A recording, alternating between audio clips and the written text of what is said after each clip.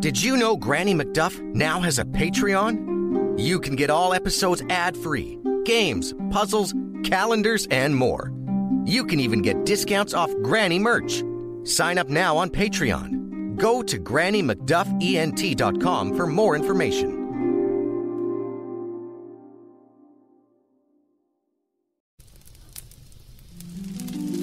Good evening, children.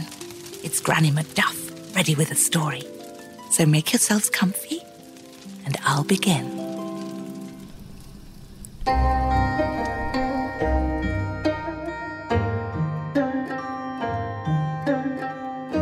Once upon a time, in a country called China, there lived an emperor who ruled over the land.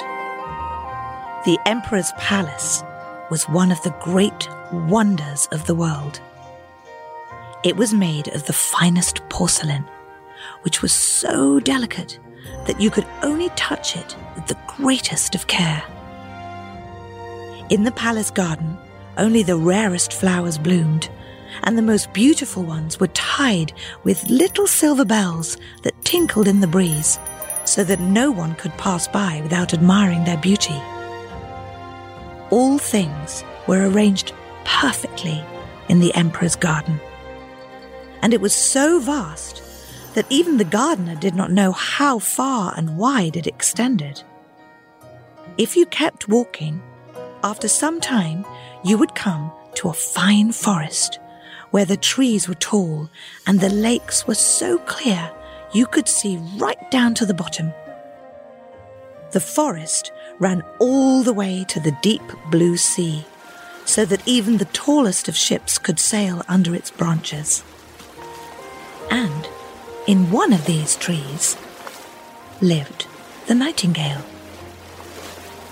His song was so stunning that even the fisherman, who was always quite busy, could not help but stop and listen to the nightingale sing. "How beautiful is the song of the nightingale," the fisherman would say. He could never stay long, for he had work to attend to, but he would never forget the bird's song. From all over the world, travellers came to the city of the emperor. They admired the palace and its gardens, but when they heard the nightingale sing, they would say, "That is the best of all." And the travellers told stories of it when they returned home. And some of them wrote books about the city, the palace, and the garden. But they never forgot the nightingale. They praised him most of all. Those who were poets wrote poems about the bird who lived in the forest by the deep sea at the edge of the garden of the emperor. The books were sold all over the world, and some of them even made their way to the emperor of China. He would sit in his golden chair and read them, nodding his head in delight over such pleasing descriptions of his city, his palace, and his garden. But when he read of the nightingale, the emperor was surprised, for he knew nothing about it. "What? What is this?" the emperor exclaimed. "I do not know of any nightingale. Can there be such a bird in my empire, in my own garden, and I do not know of it? To think that I should have to learn such a thing out of a book." Straight away, he called his lord-in-waiting.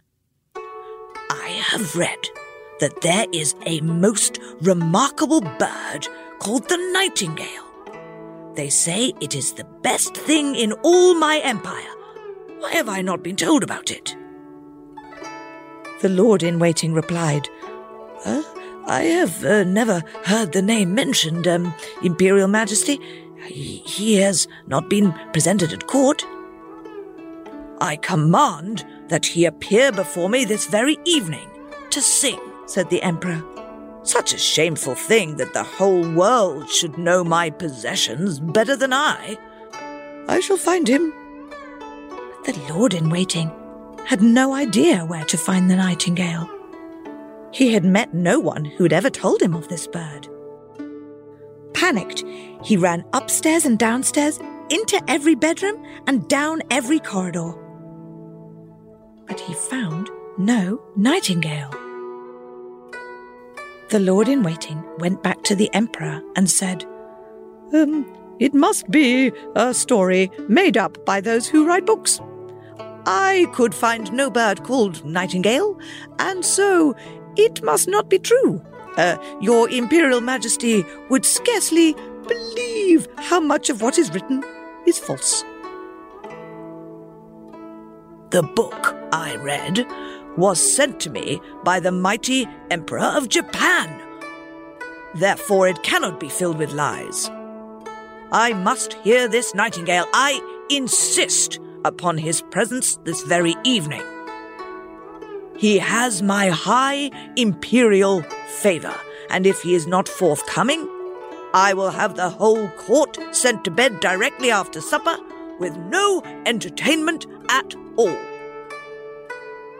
The Lord-in-Waiting scurried out of the room and through the palace with half the court following him, for no one wanted to go to bed straight after dinner. What a punishment that would be! They questioned everyone they could find, but found no one who knew of him. Then at last they asked one of the little kitchen girls, "Do you know the Nightingale?" She replied, "The Nightingale?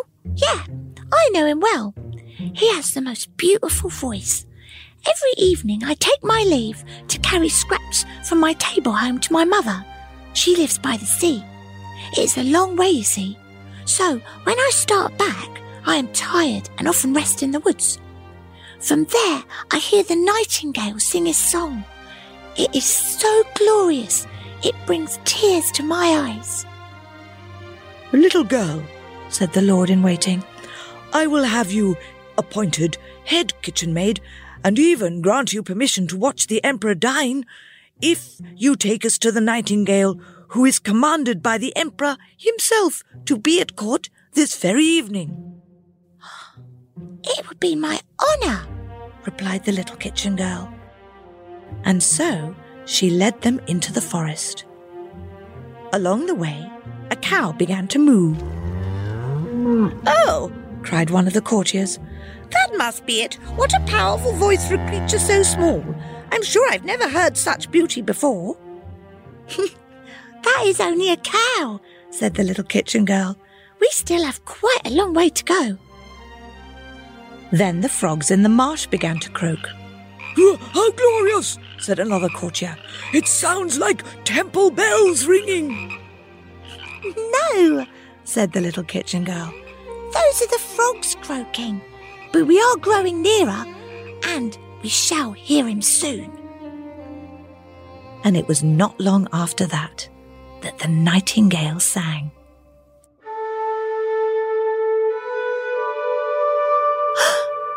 "That's him," said the little kitchen girl. "Listen, there he sits." She pointed to a little grey bird sitting high up in the branches. "Could it be possible?" cried the Lord-in-Waiting. "I would never have thought such a beautiful song would belong to such an unassuming bird. He has probably grown nervous at seeing so many important people around him." "Little Nightingale," called the kitchen girl, "our Emperor liked to hear you sing." "With the greatest of pleasure," answered the Nightingale, and he burst into song. I do believe he shall be a great success at court," said the Lord-in-Waiting. When the Nightingale had finished his song, he asked, "Shall I sing to the Emperor again?" For he thought that the Emperor was present. "Oh, my good little Nightingale, I have the honour to command your presence at court this very evening, where you will delight His Imperial Majesty the Emperor with your glorious song." "My song sounds best in the woods, among the trees," replied the Nightingale. "But I suppose I shall try it at court, if the Emperor commands it." And so he went with them. The Emperor had had the palace polished for this special occasion. The porcelain walls and floors glowed in the rays of the golden lamps. The flowers tinkled with bells, and the air was filled with the sweet smell of the most succulent and mouth-watering dinner. In the middle of the great throne room, where the emperor sat, there was now a golden perch for the nightingale. The whole court was in attendance. The little kitchen girl was there too, now that she had been appointed imperial kitchen maid. Everyone was dressed in their best, and they all stared intently at the little grey bird. The emperor nodded, and the nightingale began to sing.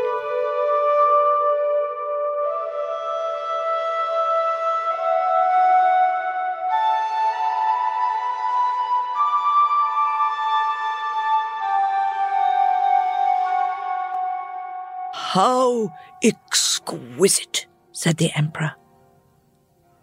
The little bird sang so sweetly that tears came to the emperor's eyes and rolled down his cheeks.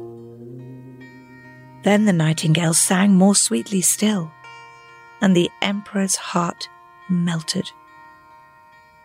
He was so touched that he wanted his own golden slipper hung around the nightingale's neck. But the nightingale declined. He felt he had already been rewarded. "I have seen tears in the emperor's eyes which nothing can surpass. An emperor's tears are precious. I have been given the greatest reward I could ask for." And then he sang again, even more gloriously. The ladies in waiting commented, "It is the most charming song we have ever heard."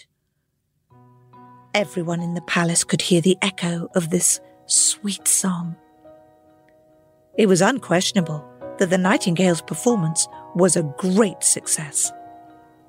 He was to stay at court and have his own cage. He had permission to go out for a walk and to fly about any time he wanted, but 12 footmen were to attend him. They followed him everywhere, so there was not much freedom.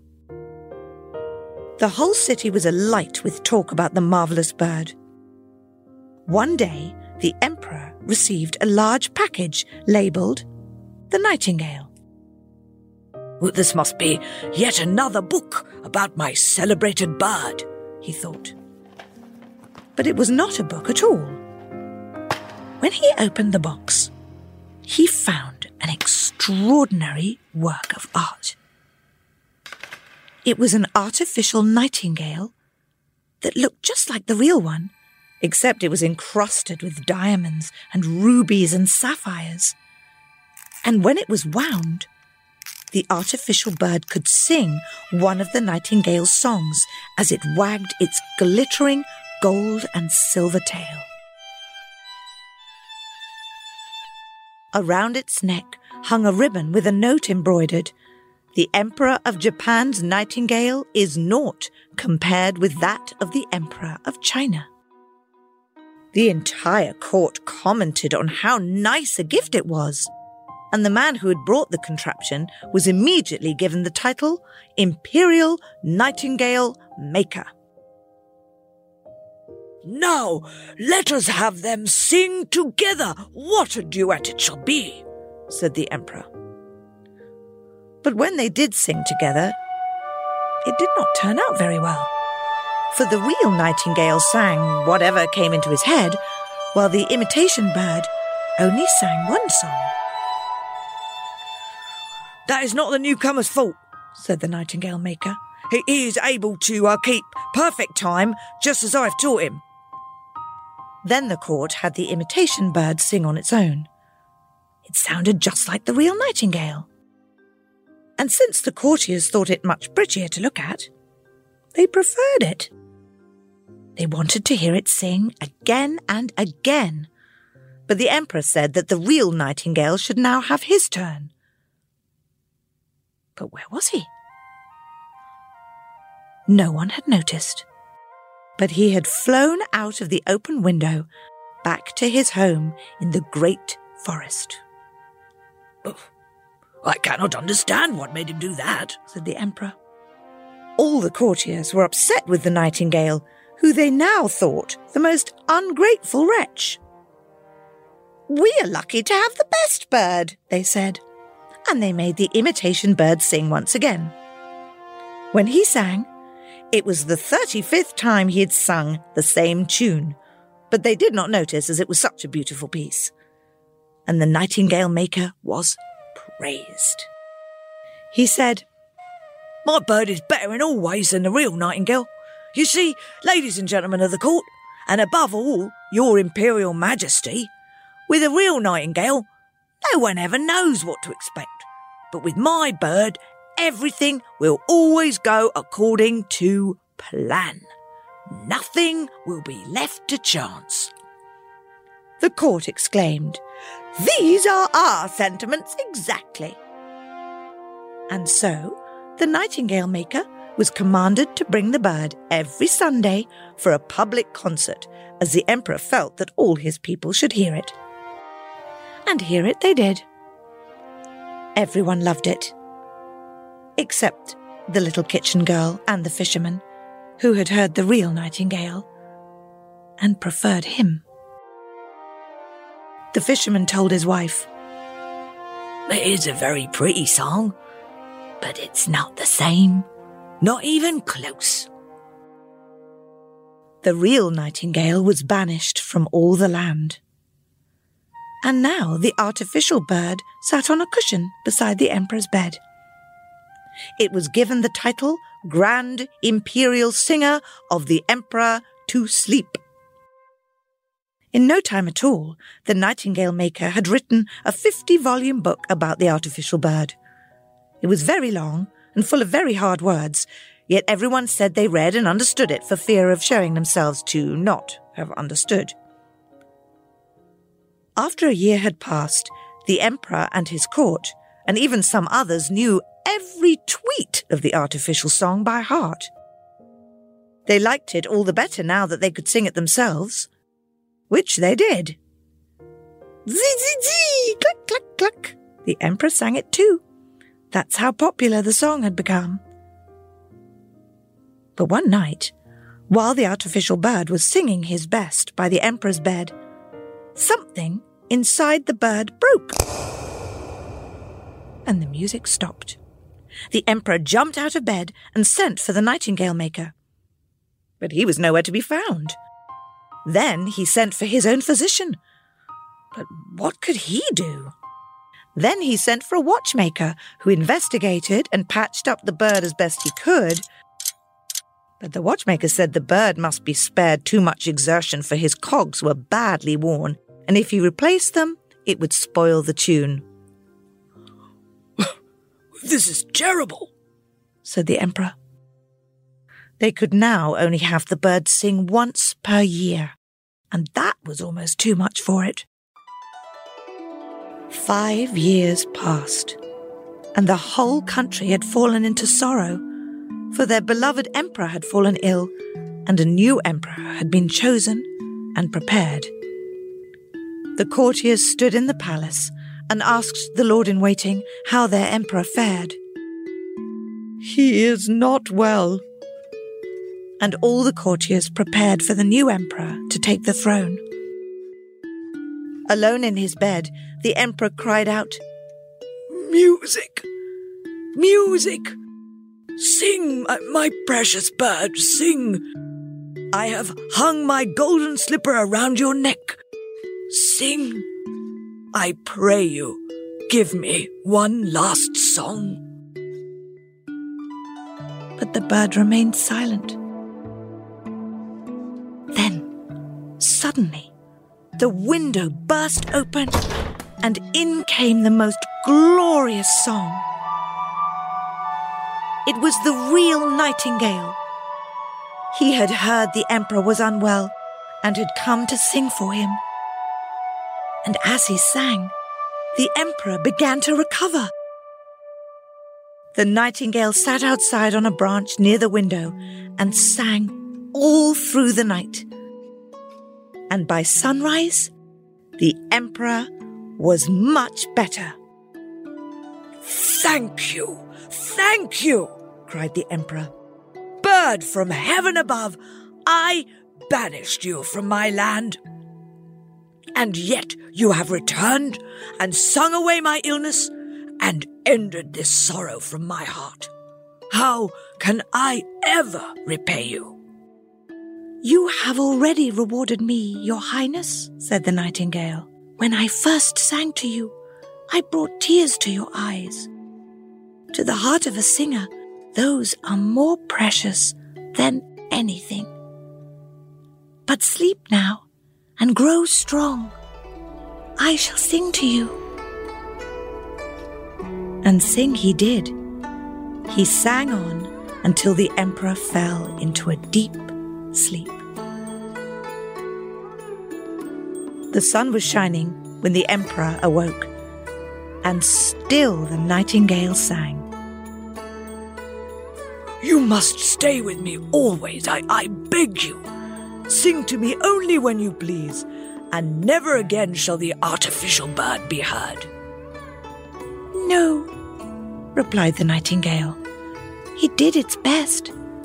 Keep it near you, for I cannot build my nest here or live in a palace. So let me come as I will, and when I do, I will sit on this branch by your window and sing. I will sing a sorrowful tune. I will sing a happy tune. I will sing of the desires of the heart. My songs will tell you of all the good and evil that you do not see. A bird such as myself must fly far and wide. I love your heart better than I do your crown. I will come and sing to you if you will promise me one thing. All that I have is yours, cried the emperor. Then promise me this.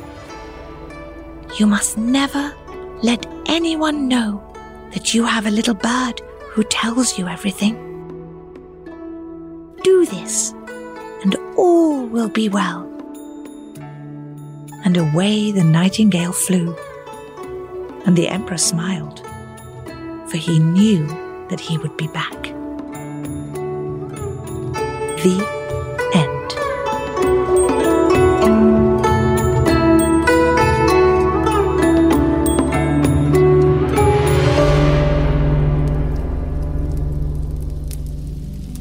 And now it's time to take a deep breath, close our eyes, so that we may drift off into a world of our own adventure. Good night, children.